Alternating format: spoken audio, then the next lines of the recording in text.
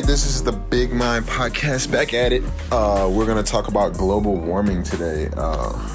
Me and my friend Courtney here, we were talking about it, and I was asking her to fill me in because I've always kind of ignored global warming for some reason. So other than the belief that the Earth is warming up, which is not just a belief, I guess I assume is a fact, that the Earth is getting warmer over time, and the implications that has on the Earth is about as far as I know about global warming. So Courtney I had to stop her and was like, this is perfect for a podcast. So maybe hopefully we can light that flame. And a whole anxiety attack. So anyway, just fill us in, and listen. And again, this is the Big Mind Podcast, big concepts about the mind, psychology, and how we interact with the world around us from everyday people. So we're not scientists. Feel free to fact check me. Fact check it. Yeah, like comment, like, hey, that was totally wrong, or you know what, look at this, look into this, or drop a link or whatever. If you've got any insight or any feedback whatsoever, it's much appreciated. So anyways, Courtney, on global warming, like, fill me in on basically what it is and what the concerns are with it. Okay, so my understanding of global warming would be, so we're using our resources at a rate that the Earth cannot replenish them in time to completely thrive. And the way that humans, are like you were saying, naturally greedy in a way. Like, we just want, and there's not enough time for the Earth to create what we want and or need from it.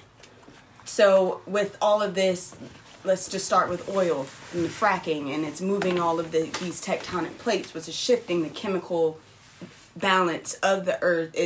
It's creating this reaction where we're tricking the Earth into thinking that it needs to do certain things at a different rate than it's usually doing. It's kind of like how you trick your body into doing certain things. We're tricking the Earth into doing the same thing, and the more we do that, the longer our winters will last and the harsher those winters will be. And the shorter our summers will last and the hotter those summers will be. So it'll eventually shift over to the point where in the summer all of our ice is melting, which creates the warming. And in the winter, everything freezes over, which creates thermofrost, when nothing can grow from that.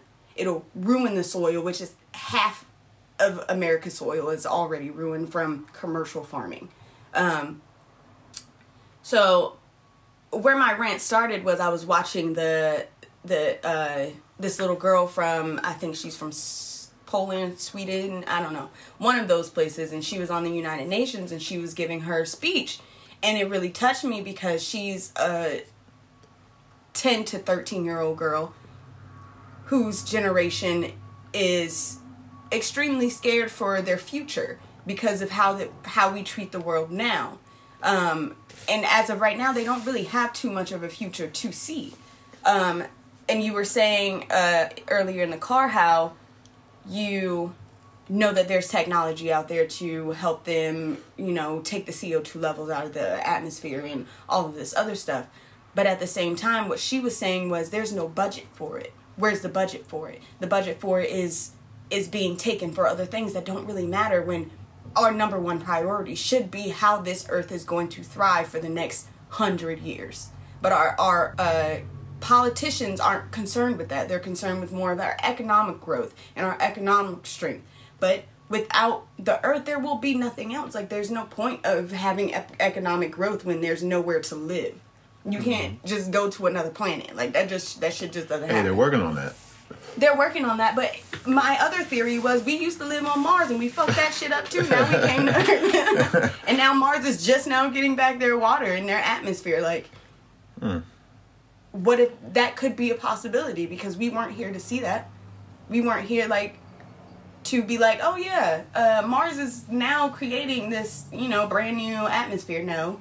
they're probably just getting it back from the shit that we fucked up, but I'm not a scientist. I don't know. I don't go back that far. Like, we could have been extraterrestrial beings and then just moved here and, you know, got different forms. That's a whole nother podcast. Yeah, that's a whole other podcast. But anyway.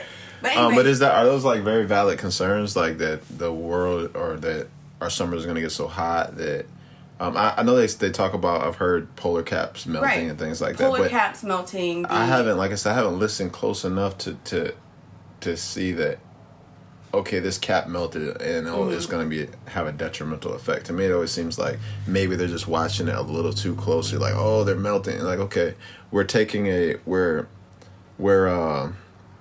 going in a direction that we may not be familiar with due to not being able to track back into history long enough, because maybe this is always happening where it's melting more caps and then they revert back to more of a freezing state, and then over the next 100, 200 years they're melting more. Yeah, and then maybe they were hyper concerned with it. I feel like the last time the caps were 100% was during the Ice Age.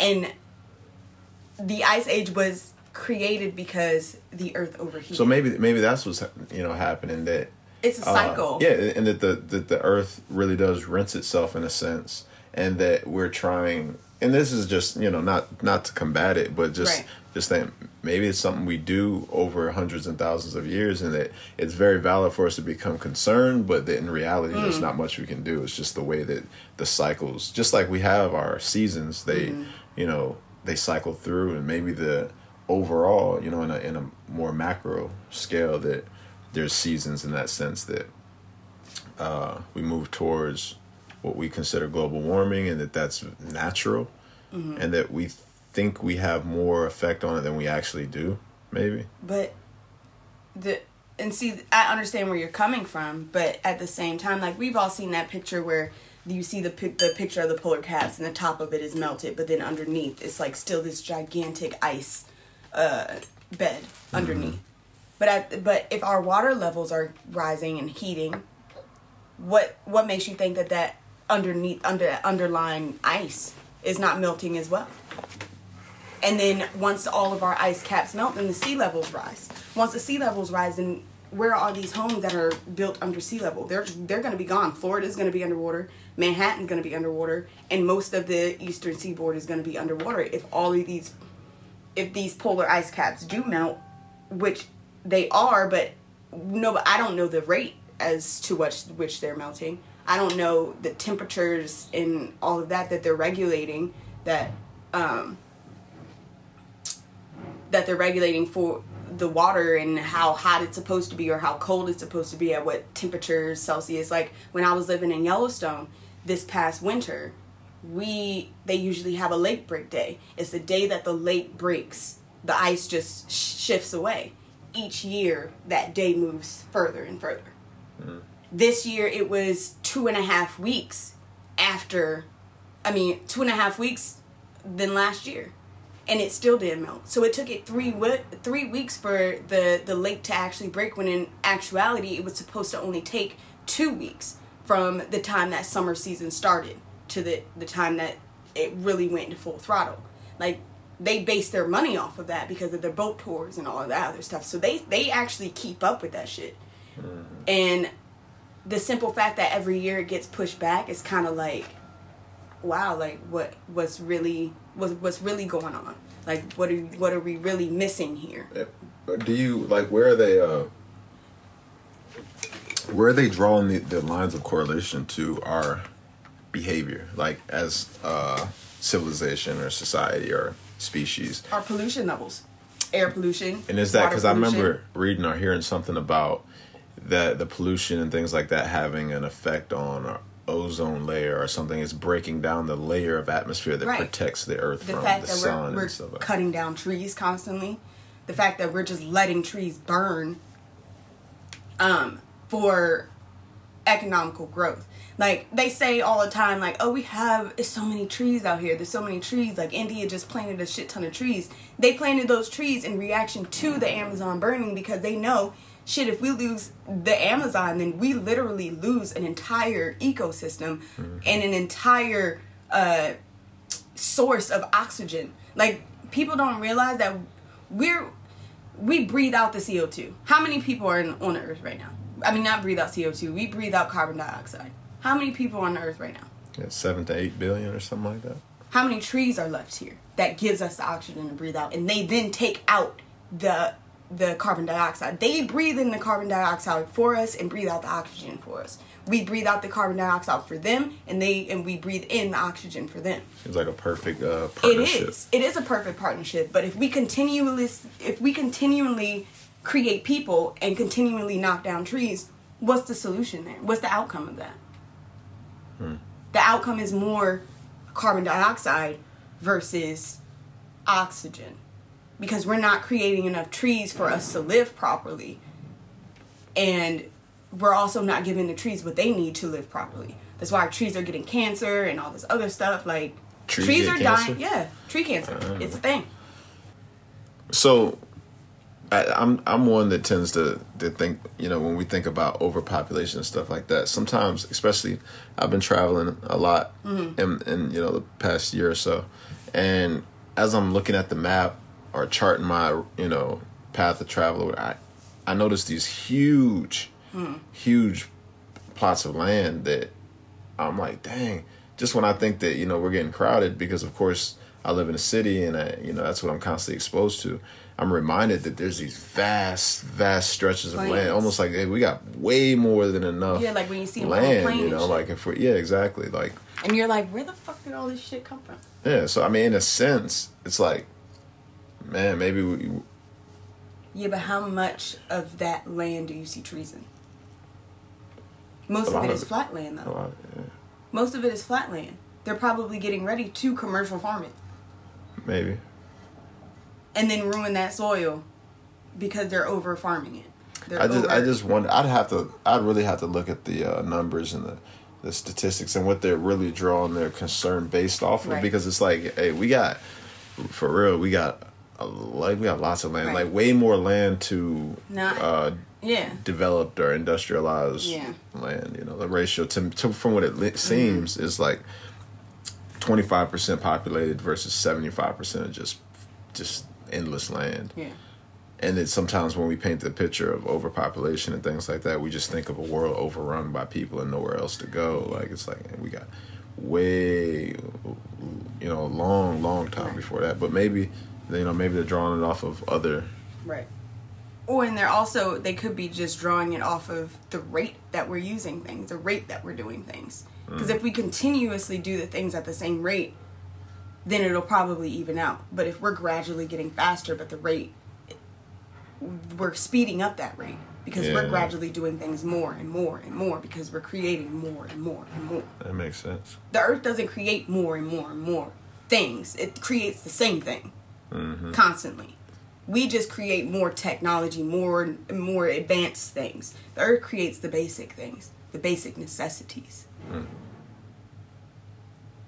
And I tend to think like, don't we think that the earth can kind of adapt to that, or kind of like absorb that growth, but maybe from a scientist's perspective, maybe not, maybe I'm missing that point that, we would think, and that sounds good, but no, the earth goes at a pretty steady pace, and we don't. We don't. We grow exponentially, advanced. For sure. We are an advanced species.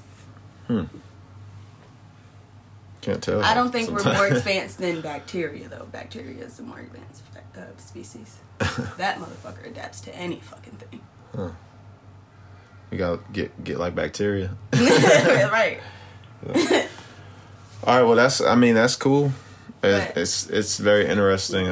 Something I definitely want to look into more, get more of an understanding of, and I encourage everybody to do their own research into these sorts of things. All I ever intend really on these podcasts is just maybe spark interest, especially based on things that I hear often and concerns that people go through a lot, to shed light, like I said, from everyday people that are going through it. Not always the scientist who's, studying in a lab, but their perspective is important too. But, this podcast is just about tossing ideas around, from people that are going through it or been through it. And And I think it's nifty. Nifty. Next week, I got a podcast on Bitcoin. I'm trying to get my guy Bruce. He's over working in France, and their time schedule's all off, so it's hard to get us on the same page and get that done. But bringing up the potentials of Bitcoin and cryptocurrency, and like I said, from the for the people who hear it and just like, oh, it sounds interesting, but I have no idea what they're talking about.